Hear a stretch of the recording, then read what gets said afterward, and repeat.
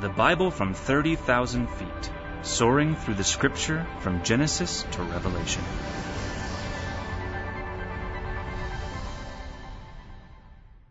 Let's turn to the book of Exodus. Are you there? Good, because we're going to move quickly. We're flying over it, remember? So every group of people desire freedom. America was built on that concept of freedom, life, liberty, and the pursuit of happiness. We broke from England because we wanted the freedom to worship God according to the dictates of our own heart and not be under the oppression of a king. So it is with the children of Israel. When we open up Exodus, we see a bondage that they are in. Now, if you can remember, God promised to Abram back in Genesis chapter 15, He said, go look at the stars, and I want you to know that as the stars are in the heaven, and you can't count them, so will your descendants be. In other words, you're going to grow, you're going to be prolific, you're going to spread out, you're going to be a great nation. But in that same chapter, He said that your progeny, those that you birth, and when that nation gets sizable, they're going to be in a foreign land.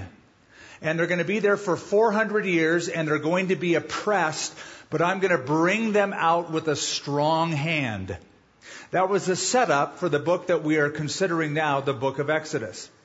So Genesis was about 4 great events and 4 great people.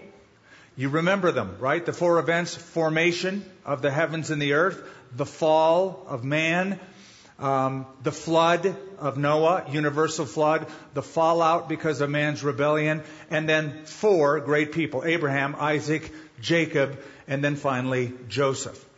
Joseph, if you remember, became the second most powerful man in the world at that time, the prime minister of Egypt. He had a plan to save the world during desperate times. In chapter 47 of Genesis, in verse 11, Joseph situated his father and brothers, gave them a possession in the land of Egypt, in the best of the land of Ramses, as Pharaoh had commanded. Then Joseph provided his father, brothers, and all of his father's household with bread according to the number of their families. Awesome. The book closes. Years pass. 350 years pass. Joseph dies at age 110. His dad is long gone. His brothers die. Joseph's sons die. His sons' sons die. The pharaohs from that era die. And after 3.5 centuries, nobody in Egypt can remember the great things that Joseph had done as a deliverer at one time. So when we get to Exodus chapter 1, 350 years later, we are immediately confronted with 2 problems: increased population and decreased popularity. The children of Israel have grown immensely. They started with 70 people. Now they're up to about 2 million people. In a few centuries' time, they have just filled the land of Egypt. With the increased population comes a decreased popularity. It threatens the stability in Pharaoh's mind of the land of Egypt. So in Exodus chapter 1, verse 7, but the children of Israel were fruitful and increased abundantly, multiplied and grew exceedingly mighty. The land of Egypt was filled with them. Verse 8, now there arose a new king in Egypt who did not know Joseph. Now the problem begins. Ever had a job where your first boss leaves the company, a new company buys the company you're in, so now you have a new boss, you stay, and you think everything's going to be the same, I'm indispensable. The first boss, he was so good to me, he treated me with special favors. Now you have a new boss, he didn't care about the old relationship you had with boss number 1. It's a whole new day, right? There's a whole new company. And you're not all that special anymore. This is happening on a national level with the children of Israel. Now, in the book of Exodus, we are witnessing a birth. It is the birth of a nation. The delivery room is the land of Egypt. Births are exciting, but they're also very painful. Births are very, very painful. You know, I'll tell you, the thrill of my life was watching my wife Lenya grow and glow with that pregnancy of our firstborn and only born, our only begotten son Nate. But when I remember just that growth, and it was so awesome, but the birth was painful. Not only did I see it, but I felt it, because there was one time that she punched me. She still denies it to this day, but I was in the right state of mind, I believe. I think I remember that. So birth is painful. This birth is an exodus. The word exodus means to go out, an outgoing, a going forth. Israel entered Egypt as a family. They are going to go out, exodus, exit, as a nation. Now, the theme of this book could be summed up with these two words: redemption, revelation. Redemption and revelation are the two grand themes of the entire book. But I'm going to divide it up for you into 4 parts. I'm going to give you 4 words, just like I gave you 4 great events in Genesis and 4 great people. 4 words that sum up the book of Exodus: domination, liberation, revelation, identification. Now, we'll get those again next week. We're going to cover the first 2 in the next few minutes. First of all, chapters 1 through 12 is the first section of the book of Genesis. It is domination, domination by Egypt. Domination by Egypt. Chapters 13 through 18 is liberation from Egypt. Chapters 19 through 31 is the revelation God gives them after Egypt. Takes them to Mount Sinai, reveals the laws they are to live by. Then finally, chapters 32 through 40, identification away from Egypt or apart from Egypt. Now they are God's people. Now they identify themselves as God's unique people, trusting only in Him. A whole new nation develops. Now those 4 words describe your testimony. You were once in bondage. You were delivered by the Savior. He forgave you of your sins. He revealed His Word to you. You and I are growing in our faith as we read His Word. The revelation of God is part of our ongoing process. And identification. We see ourselves as children of God, a new kingdom. We're under the kingship of the Lord Jesus Christ. Now, Exodus, though it is 350 years later, it begins by showing us that this is not a new story. This is the continuation of an old story. So, it begins, even though I went into verse 7 and 8, if you just glance back at verse 1, it says, and, or now in the New King James, but in Hebrew it's the word and. And these are the names. Ve'ele Shemot is the Hebrew. In fact, that is the name of the book in Hebrew. Ve'ele Shemot. And you go, well, what does that mean? It means, and these are the names. So if we were in a synagogue, I would say, let's turn to the book of, and these are the names. Ve'ele Shemot. But we call it Exodus because that is the Septuagint name, and it has stuck, and it's a better name, I think, the book of Exodus. So these are the names of the children of Israel who came to Egypt. Each man in his household came with Jacob. Now let's jump to the heart of the problem. Verse 9, chapter 1. He, Pharaoh, said to his people, look, the people of the children of Israel are more and mightier than we. Come, let us deal shrewdly with them, lest they multiply, and it happen in the event of war that they also join our enemies and fight against us, and so go up out of the land, or have an exodus. Therefore, they set taskmasters over them to afflict them with their burdens. There are, we believe, about 2 million, conservatively, Jews in the land of Israel at this time. They started out with 70. There's about 2 million. How do we know this? Because the number 600,000 men is mentioned in the book of Exodus. 600,000 men were counted apart from their wives, apart from their children. So conservatively, we can say a good number, about 2 million people probably. So, Pharaoh comes up with a plan to deal with this. How do you deal, he thought, how do you deal with the Jewish problem? Does that phrase ring a bell? That is what Adolf Hitler called the proliferation of Jews in Europe at his time, the Jewish problem. And Pharaoh's approach was not dissimilar to Adolf Hitler's approach. First of all, he thought, let's oppress them. Let's make life hard for them. So, verse 13, it says, the Egyptians made the children of Israel serve with rigor. Now into chapter 2. Again, these 70 descendants have become 600,000 men, or 2 million people. He oppresses them, making them serve with rigor. But his second approach, besides just oppressing them, is let's just eliminate them. Let's kill them when they're born. It's perhaps the first, at least biblical, example of state-sponsored genocide. Every male child that is born, he commands the midwives, toss them in the Nile River. Get rid of them so that the population won't increase. So that is the command. Now what the Holy Spirit does is interesting. As the story continues, and you have all of these people in the land of Egypt, the lens of the Holy Spirit focuses on a single couple, a single Jewish couple. Their names are Amram and Jochebed. They are the parents of a little baby that is born called Moses. And the Holy Spirit is setting us up for a deliverance. Before there's a deliverance, the deliverer is seen in these chapters. So these next couple chapters are about that. The baby is born. In verse 2, it says, when she, that is Mama, saw that he was a beautiful child, she hid him 3 months.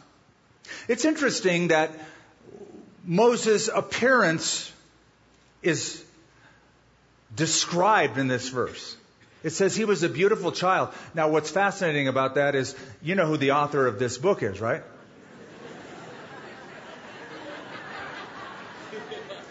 Not knocking it, I just think it's kind of interesting. Oh, by the way, I was a beautiful child. My mama said so. So she hid him 3 months in the reeds. Let that little boat go down the river. You know the story, it's so familiar. Pharaoh's daughter was out bathing with her handmaidens, picked up that little baby, got Hebrews to raise him. The Hebrews that she got to raise him were Moses' own mother. And she was paid for it by the government. Verse 9, Pharaoh's daughter said to her, take this child away, nurse him for me, and I will give you your wages. So the woman took the child and nursed him. And the child grew. And she brought him to Pharaoh's daughter, and he became her son. This is legally became her son. So she called his name Moshe. That's the Hebrew term, Moshe, Moses. It was the name given by Pharaoh's daughter to the baby. Moshe means to draw out, saying, because I drew him out of the water. Moses is perhaps the most remarkable man who has ever lived next to Christ. There's a book that was written several years ago called The Jewish 100. I've referred to it before. Michael Shapiro, a Jewish author, was its author. And he writes about 100 of the most influential Jews in all, and he ranks them. Number 1 in his book is Moses. Now, it wouldn't be in our book. The most influential Jew to us wouldn't be Moses. He might rank second or third, but Jesus would be. In Shapiro's book, he's unconverted. He is Jewish. Moses ranks number 1. He was the lawgiver. But interesting, in his book, he ranks Jesus Christ as number 2 and Albert Einstein as number 3. Also, just FYI, Paul the Apostle makes the list at number 6, followed by Karl Marx at number 7. And for sports fans, pitching great, left-handed Dodger pitcher Sandy Koufax at number 98. Man, I'd have ranked him a lot higher than that. That's because I grew up watching him pitch, and he was awesome. Has nothing to do with the text. Chapters 2, 3, and 4 of Exodus are all about Moses' upbringing in that household of Pharaoh's daughter and Pharaoh himself. It would not be an overestimate to say that Moses was a child who grew up with a golden spoon in his mouth. I mean, he was rich and powerful. The book of Hebrews says that he enjoyed all the riches of Egypt. That is, the wealth of Pharaoh's household was at his own disposal. If you know anything about Egypt, you know that the culture, even at that time, was a very progressive culture. The theory of the round earth, the earth was thought to be flat for a long time. Way back, thousands of years ago, one of the first groups that believed the earth was round were Egyptians. That was their theory. They also, interestingly, calculated, and were almost exactly accurate, the distance of the earth to the sun way back then. And they were advanced in chemistry. Witness their embalming procedures. If you go to world-class museums, you'll be able to see the sarcophagi with inside the remains of those who were buried, like the ancient pharaohs, and you can still see their hair and their skin preserved by Egyptian embalming. Egypt was known for its famous university. Maybe even Moses went to that. It was called the University or the Temple of the Sun. It was the Harvard of the ancient world. So Moses becomes the adopted grandson of the Pharaoh who was in power at that time. Meaning, according to Josephus, the Jewish historian, Moses would have been next in line for the throne. Why?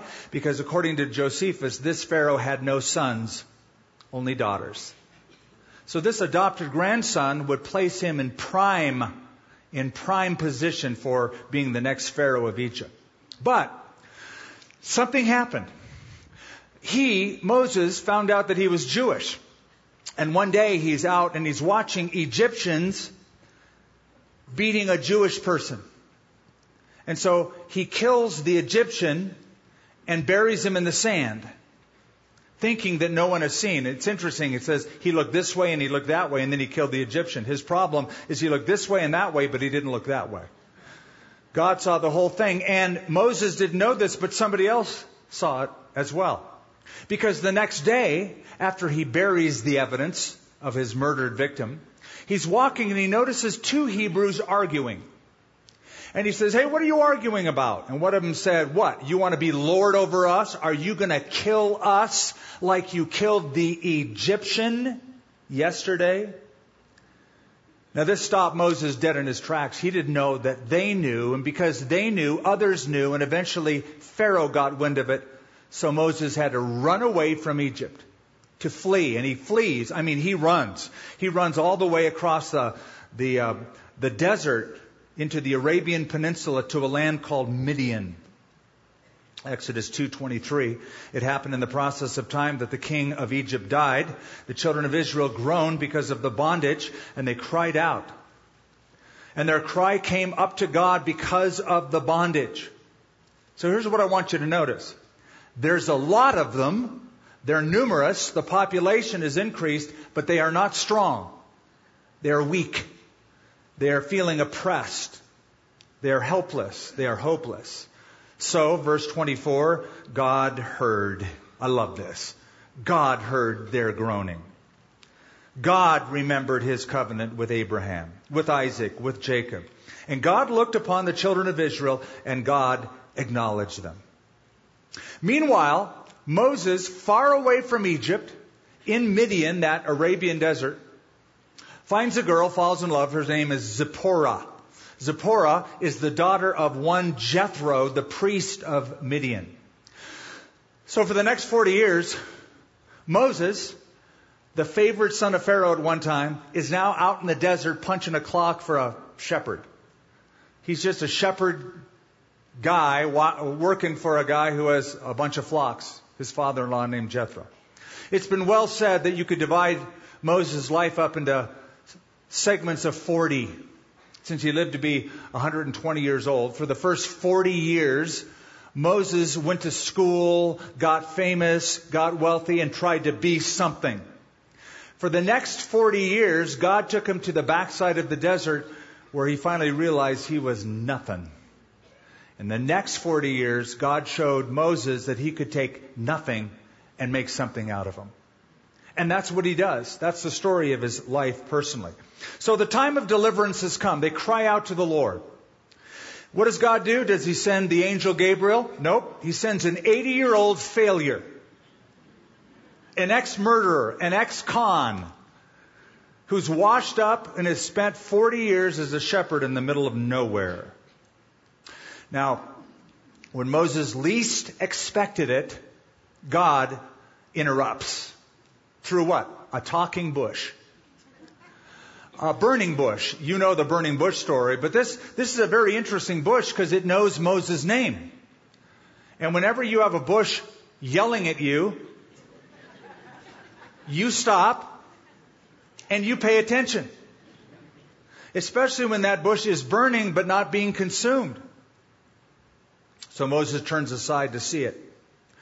Now, according to rabbinic tradition, it was the acacia bush or the thorn bush of the desert. To me, that's just suggestive.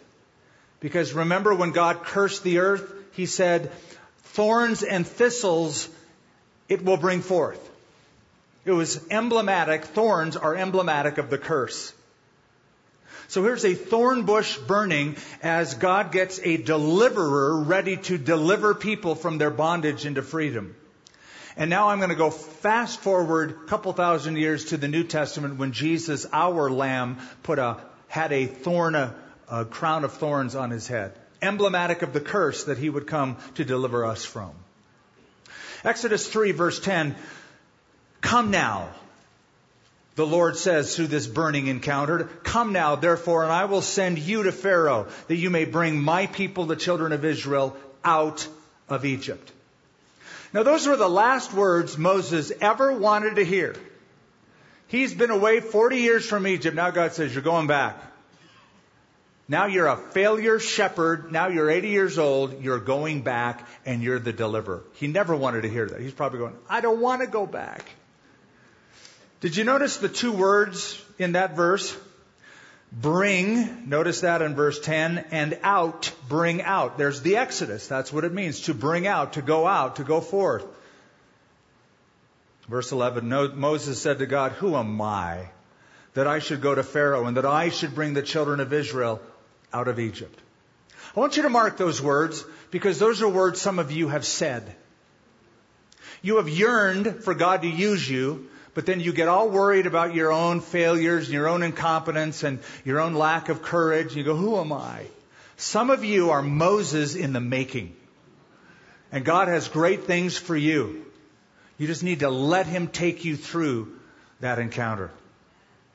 Now Moses asks a very natural question. In verse 13, Moses said to God, indeed, when I come to the children of Israel and say to them, the God of your fathers has sent me to you.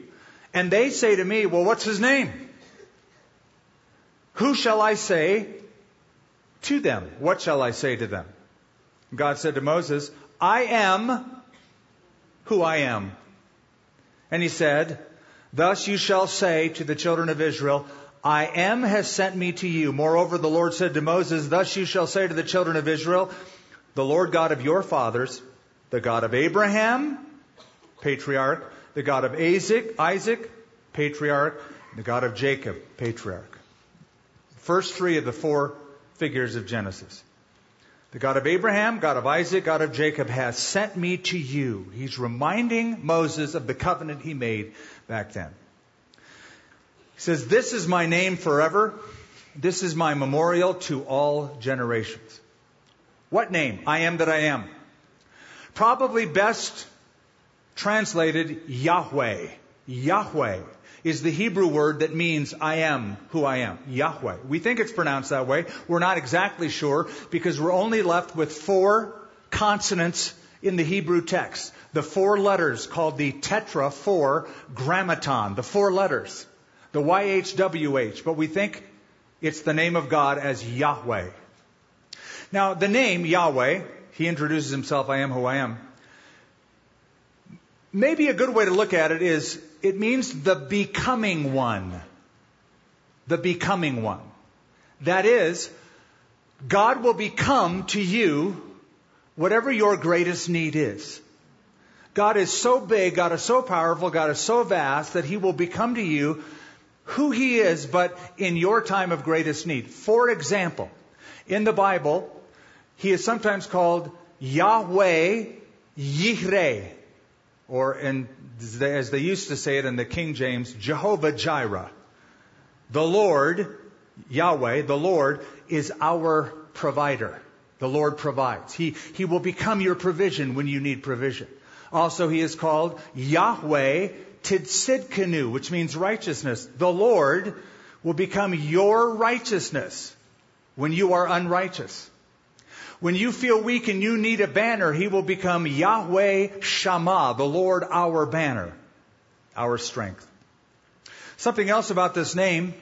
In John 8, Jesus lays claim to this name when He says, before Abraham was, I am. Not I was, I am. He assumes the divine name of God in that chapter. Well, God calls Him. Chapter 4 are Moses' excuses. Excuse number 1, what if they don't believe me, God? That's a fair argument. What if they don't believe me? God says, okay, what's in your hand? Moses said, a staff, a stick. He goes, throw it on the ground. It becomes a snake when he does. Then he is instructed to bend down and touch its tail and grab it by the tail. As soon as he does, it turns back into a stick. Now that's a cool trick. I'd like a snake that did that. I'd like a walking stick that did that. So what if they don't believe me? You got this cool snake stick. Pull that baby out. But he has another excuse. He goes, who? Me? That's essentially what he says. He goes, I can't talk. He says in this chapter, I am slow of speech. Those are his words here. I never went to high school or college speech class. He probably stuttered. So God says, Moses, who made man's mouth? I did. If I made your mouth, I can make words to put in your mouth. Go. But Moses is not done. He has yet another excuse, same chapter. He just says, send somebody else. Now that's the real problem. Now we're dealing with the heart of Moses. Send somebody else.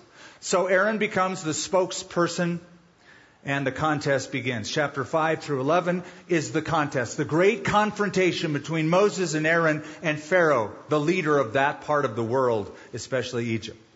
Moses confronts Pharaoh.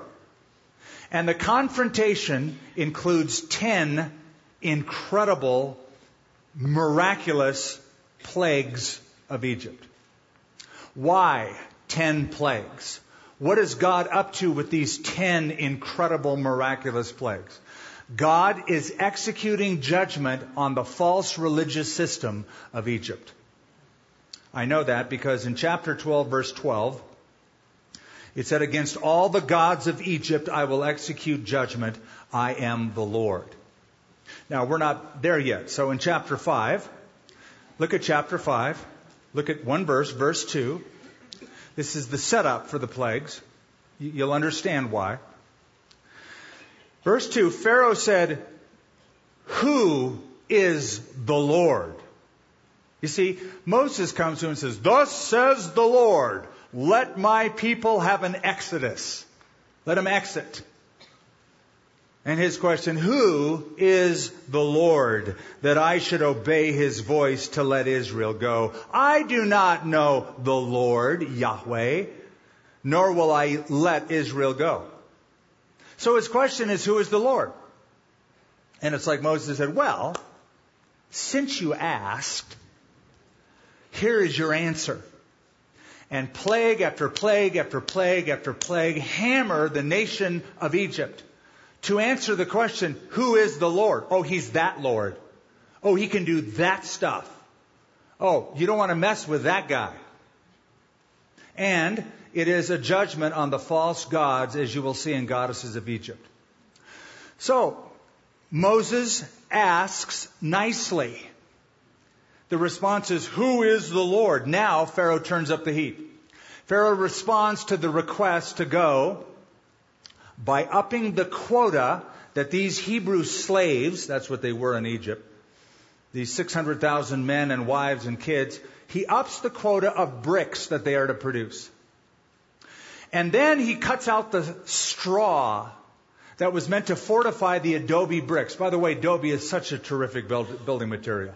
You know, it's pretty common in this state. And I don't know if you've ever been in the middle of summer in a real adobe house. It's like you don't need AC. It's just like, wow. It's amazingly cool and resilient. So much of the building, the temples, the graves, some of the tombs, not the fancy Pharaoh tomb, but some of them were all made out of adobe. So the fortification of the straw made those bricks heftier. Now he cuts out the straw. He makes the quota of bricks larger. And by the way, archaeologists have discovered, if you know anything about the Middle East, you can see these brick walls in several sections. They have found brick walls from this time period. And the bottom layer is pretty hefty adobe bricks laced with full-length pieces of straw. But as you go up the wall, there's no longer straw but stubble, weeds that they had to pick up and put into that mud. And then as you go up higher, there's nothing at all but mud. So it corroborates what the biblical text says. Now, the 10 plagues that are in the next few chapters. Let me just go through them quickly. Number 1, water turns to blood. What's that's all about? It's about the Nile River. The Nile River was the source of life to them. It was the greatest natural resource. And the god Osiris was over the Nile. He was called the Father of Life. The Father of Life. There was even a hymn sung to the God of the Nile. Hail to thee, O Nile, that issues from the earth and comes to keep Egypt alive. So this was a judgment on Osiris, the God of the Nile. Second one, that's chapter 7. Chapter 8, frogs cover the land. Pretty gross. I like frogs, but not everywhere. That's where they were everywhere. Remember the song, Jeremiah was a bullfrog? Well, he wasn't. Heka was the bullfrog. Heka was the goddess of Egypt who embodied a frog. There was even a special temple to Heka in Memphis to her worship. And here's what made the plague worse. It was a major offense to kill a frog. So you think, oh, I got frogs, easy, I'll just bat them. I'll play baseball. I'll play golf with them. No, you won't. You won't touch them. If you're an Egyptian, it was a major offense. Also in chapter 8, the dust becomes lice. This was judgment on Geb, the earth god. In verse 17, it says, the dust became lice throughout the land of Egypt. Plague number 4, a swarm of flies.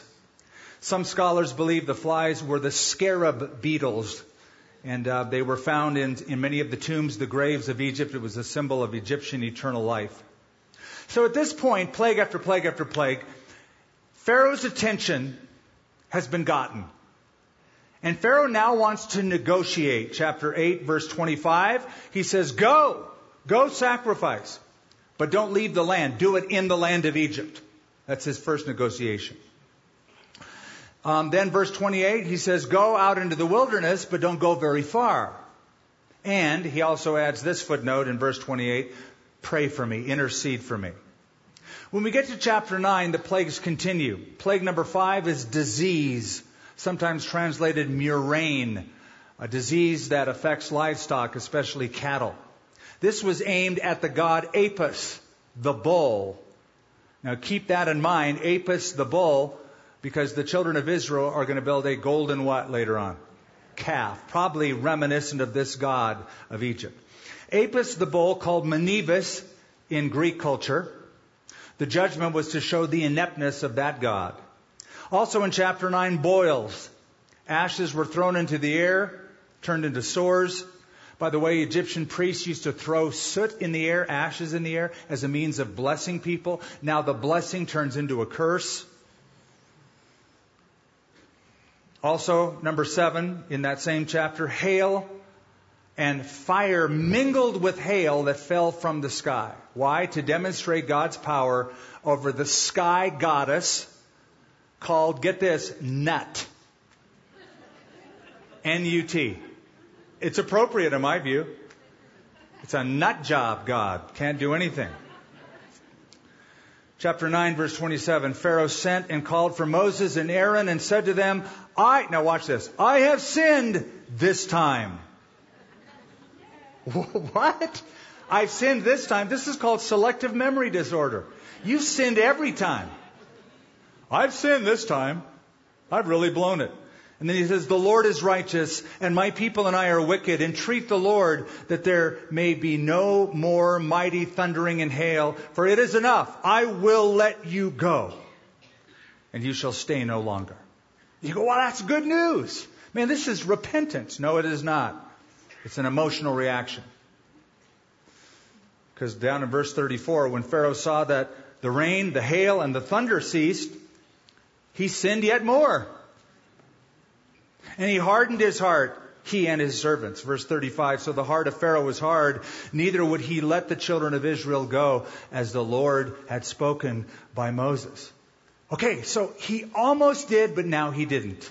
So, the Lord's answer, 2 more plagues. Chapter 10, locusts. Locusts come in and eat everything left by the hail that was mingled with fire. Now, most experts in the field believe that this locust was called the short-horned grasshopper.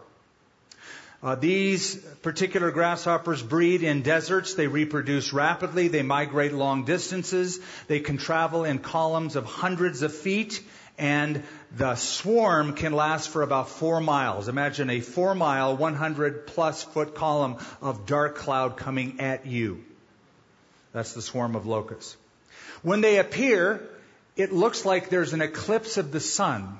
Things get so dark. When they leave, the trees have been stripped and the land looks like it's been scorched with fire. A couple of examples of this, 1866. Locusts invaded Algiers, northern Africa. That's the capital of Algeria. 200,000 people died in the famine that ensued after the plague of locusts in the following days. The worst on record, the worst locust plague on record was 1951 in the Middle East, in Iran. Every green thing was devoured for hundreds of thousands of square miles. It is still considered the worst in history. Plague number 9 was darkness. As the chapter continues, the darkness came not on Israel, but on Egypt, on the Egyptians. God is very selective in these plagues. Now, the darkness isn't just like the cloud cover over the sun like we had today. It was a darkness, it says, that can be felt. The text says, darkness that can be felt.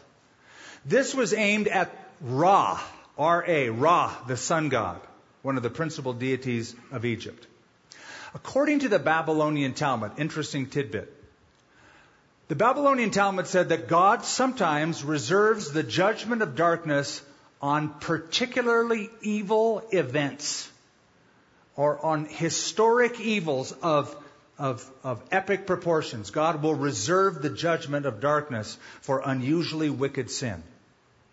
Now, to me, that's interesting because the Bible speaks of another darkness when probably the worst thing ever happened, when people decided to reject the Savior of the world and put him on a cross and get rid of him. Darkness covered the land, and that is found in other historical records besides the Bible. 3 hours of darkness. Chapter 10, verse 27. But the Lord, watch this, but the Lord hardened Pharaoh's heart, and he would not let them go. Now this is worth remarking. For the first 5 plagues, the text says Pharaoh hardened his heart. He hardened his heart. He just dug his heels in, rebelled against God. But in the 6th plague, and not until, we're told that God hardened his heart. Now, the word for God hardening his heart is the Hebrew word hazak. It means to strengthen or to make firm. So it's just like God saying, okay, that's the position you're going to take. I'm going to confirm or make firm your hardness. Now, I believe that God does that. I believe that if you make a choice away from the Lord and you dig your heels in and you harden your heart, God will harden that, confirm that, enable that. If you make a step toward Him to soften your heart, God will make firm that. God will help you in that. God will enable that to happen. And that's what we see here, God responding to the decisions that Pharaoh is making. Now these plagues, all of them totaled, probably lasted between 3 and 6 months. But we're not done yet. There's an ultimate plague, and that is plague number 10, the death of the firstborn. That takes us to chapter 12. This is the climax of the book of Exodus. On this night, it was the splattering of lamb's blood on lintels and doorposts of homes that caused the death angel to pass by or pass over. Chapter 12, verse 1, Now the Lord spoke to Moses and Aaron in the land of Egypt, saying, this month shall be your beginning of months. It shall be the first month of the year to you. So the calendar is now changed to correspond to the new season of life called redemption. And can I just say that the term born again perfectly sums up what happens when a person gives his or her life to Christ. You get a whole new life, and you reorient your life accordingly. Redemption changes your calendar, so to speak. Clears everything up. It's the beginning of days to you, as it was for them.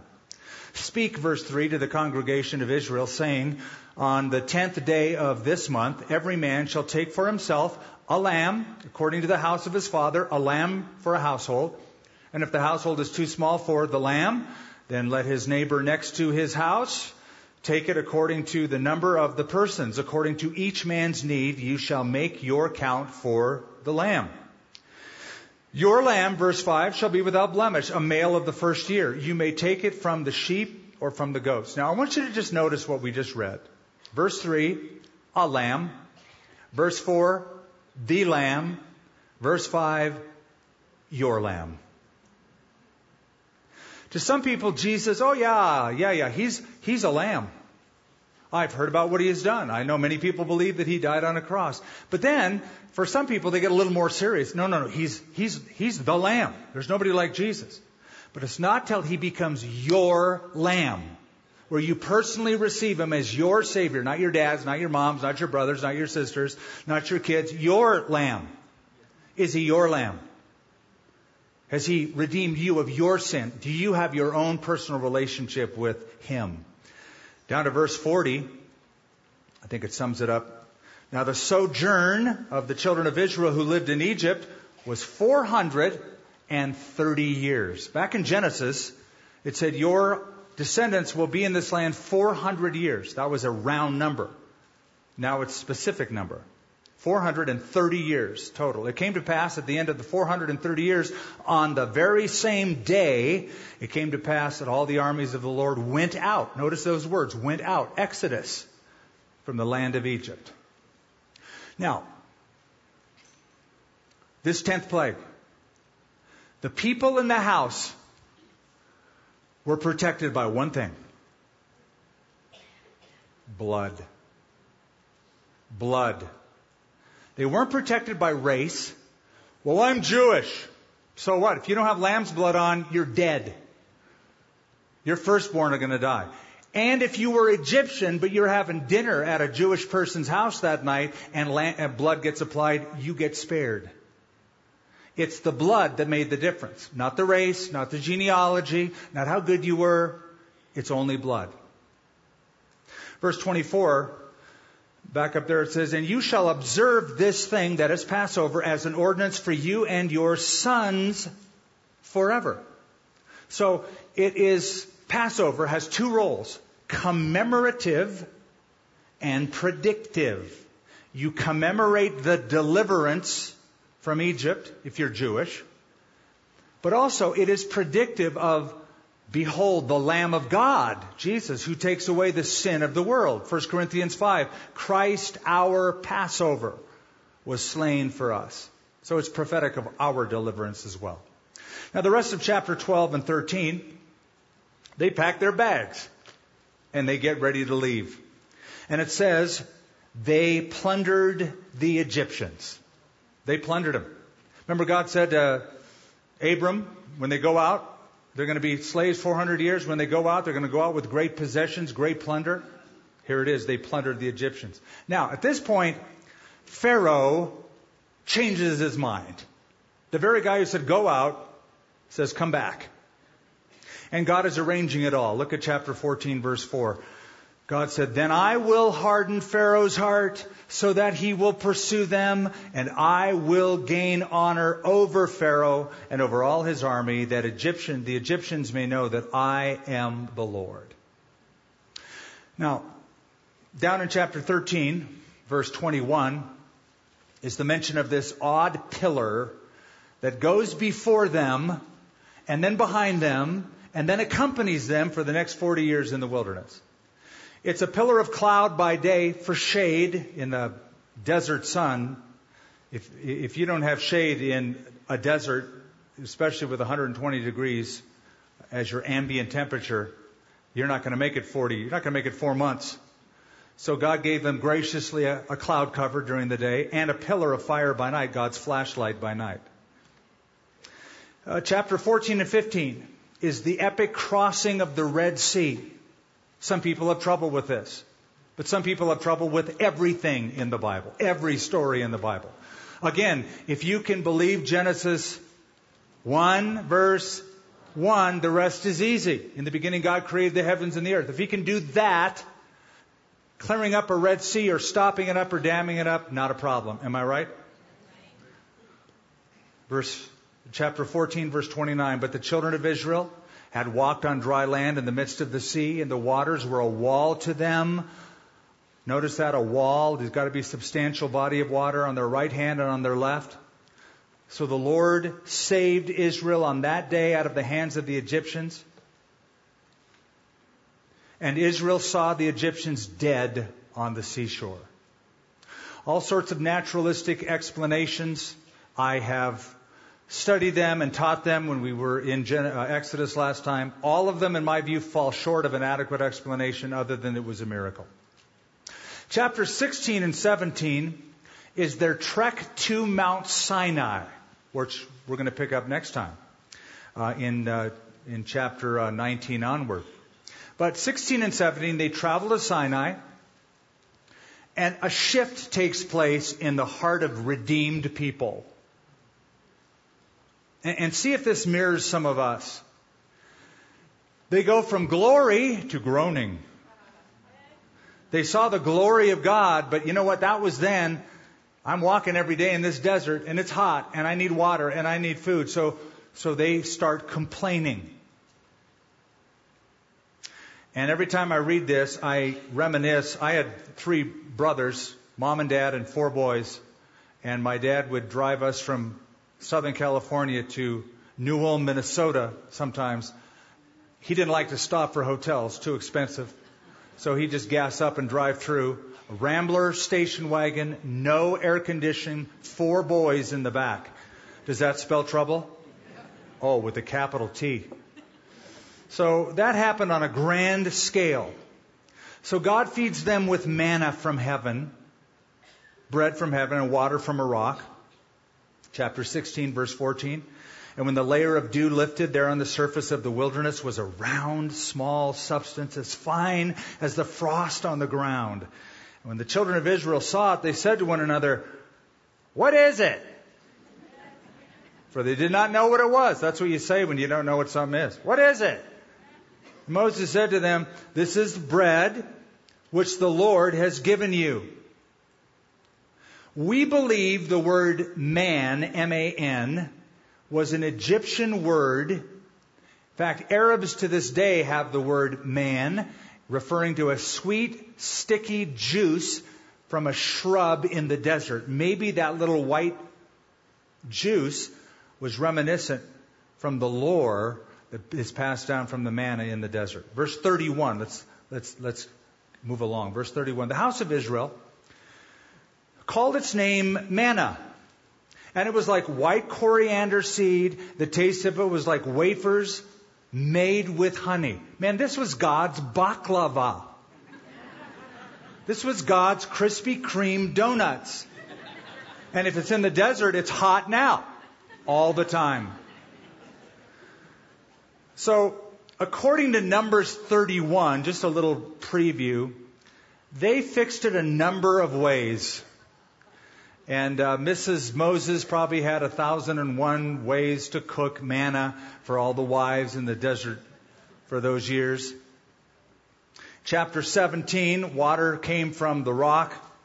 And though there was bread from heaven and water from a rock, all miraculous, the children of Israel complained. They complained. God fed them. They complained. God gave them water. They complained. It takes a heavenly appetite to enjoy heavenly food. And if you don't have a heavenly appetite, you will complain when heavenly food is given. It takes a heavenly appetite to enjoy heavenly food. And so the question is always, how hungry are you? You're hungry. I know you. I mean, this is Wednesday night. Look at this place. Filled with hungry people. It takes a heavenly appetite to enjoy heavenly food. Chapter 18, where are we going to close?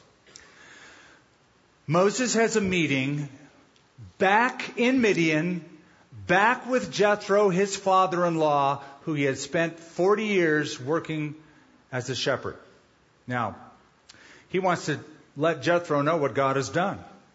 He thinks Jethro, his dad-in-law, is going to be really proud. Verse 13, so it was on the next day that Moses sat to judge the people, and the people stood before Moses from morning till evening. Jethro's watching this. When Moses' father-in-law saw all that he did for the people, he said, "Attaboy Mo! You are awesome. You work harder than anybody I know." He said, "What is this thing you are doing for the people? Why do you alone sit and all the people stand before you from morning till evening?" And Moses said to his father-in-law, "Because the people come to me to inquire of God. I'm awesome. And when they have a difficulty, they come to me. And I judge between one and the other. And I make known the statutes of God and his laws." And Moses' father-in-law said to him, "The thing that you do, not good. Both you and these people who are with you will surely wear yourselves out, for this thing is too much for you, and you are not able to perform it yourself." One person, no matter how gifted, one person can't do ministry alone. I don't care how awesome he or she is. It takes a team. It takes others that you invest in, and you give ministry away. What Jethro saw bothered him because Moses turned into a problem shuffler. He was the executive branch, the judiciary, and the legislative branch all rolled into a single person.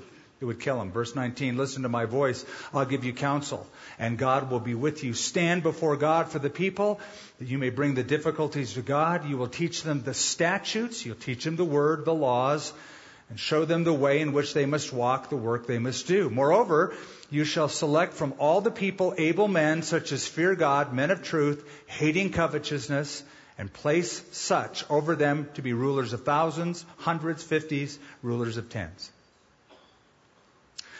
Verse 23, "If you do this thing, and God so commands you, then you will be able to endure all this people will go to their place in peace." So Moses heeded the voice of his father-in-law and did what he said.